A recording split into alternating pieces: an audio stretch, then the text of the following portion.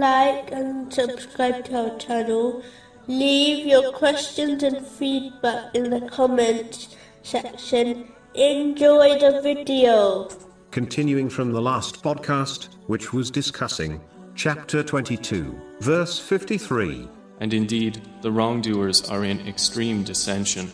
Specifically, it was discussing a narration found in Sahih Muslim, number 6541, which promotes unity. Another thing mentioned in this narration is that Muslims should not turn away from each other. This means they should not sever ties with Muslims over worldly issues, thereby refusing to support them, according to the teachings of Islam.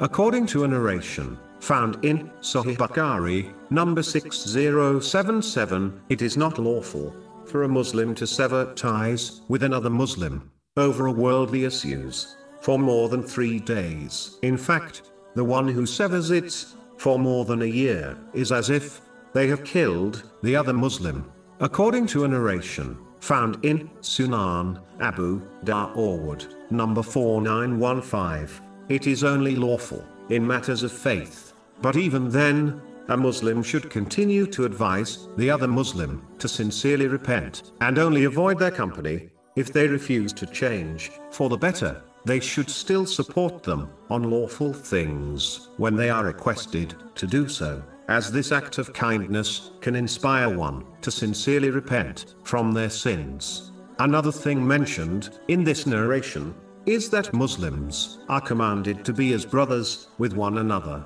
This is only achievable if they obey the previous advice in this narration and strive to fulfill their duty towards other Muslims, such as the rights mentioned in a narration found in Sahih Bukhari, number 1240. They are to return the Islamic greeting of peace, to visit the sick, to take part in their funeral, and to reply to the sneezer who praises Allah, the Exalted. Another thing mentioned in this narration is that a Muslim should not wrong, forsake, or hate another Muslim. Even if they commit sins, the sin should be hated, but not the Muslim. As Muslims are brothers and sisters to one another, they should avoid the things which breaks their unity, which include the things mentioned in this narration. A Muslim should desire good for all others, especially Muslims, and these things contradict this desire.